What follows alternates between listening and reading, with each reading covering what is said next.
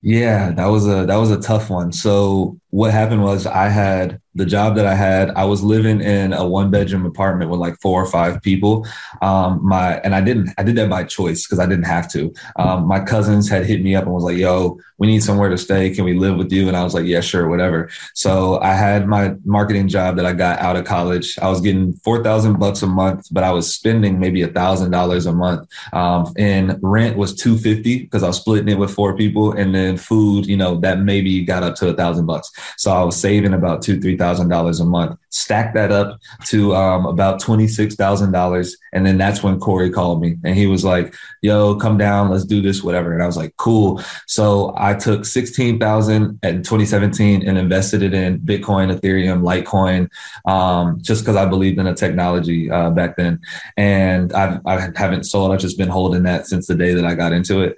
And then the other 10,000 that I had after that 16, because I had 26, I moved down to Atlanta with Corey, and he's like, "Yo." He counted up all the inventory. He was like, "I got $20,000 in inventory." And I was like, "Well, I got $10,000 in my pocket," but I didn't tell him that. And then he was like, wire me 10K, and we're 50-50 business partners, and let's just go from there. And I was like, "Cool." Wired him the 10,000. After that, I had like 2 pennies left in my bank account, and I have a screenshot of it to just always remind me. And then from there, that's when we really started grinding. And the first month into the business, we did $30,000 in revenue. Second month, we did 65,000.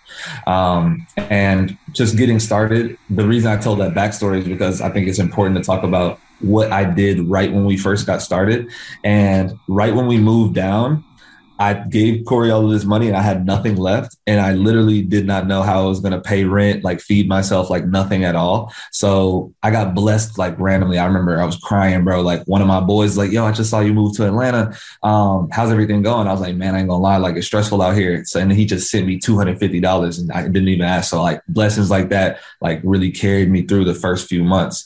And during those first few months, what we really focused on was I literally just learned everything that I needed to know about paid advertising, Facebook, Instagram, influencer marketing, grassroots marketing, going out and vending at different locations, and then also content creation and content curation. So for the first 90 days of starting the business, I did not leave my room at all. The only time I left maybe was to go network at the gathering spot, like a WeWork type of vibe. And that's where I was doing my networking. But other than that, learning 14 to 16 hours a day and then taking that information and then immediately executing on it. Because I believe that there's like two seasons in business, a season of information and a season of execution. Most people get too stuck in the season of information and never execute. So I was taking immediate information and immediately executing. And that's what I was doing for the first 90 days. And those are the four things I was focusing on to grow and scale the business.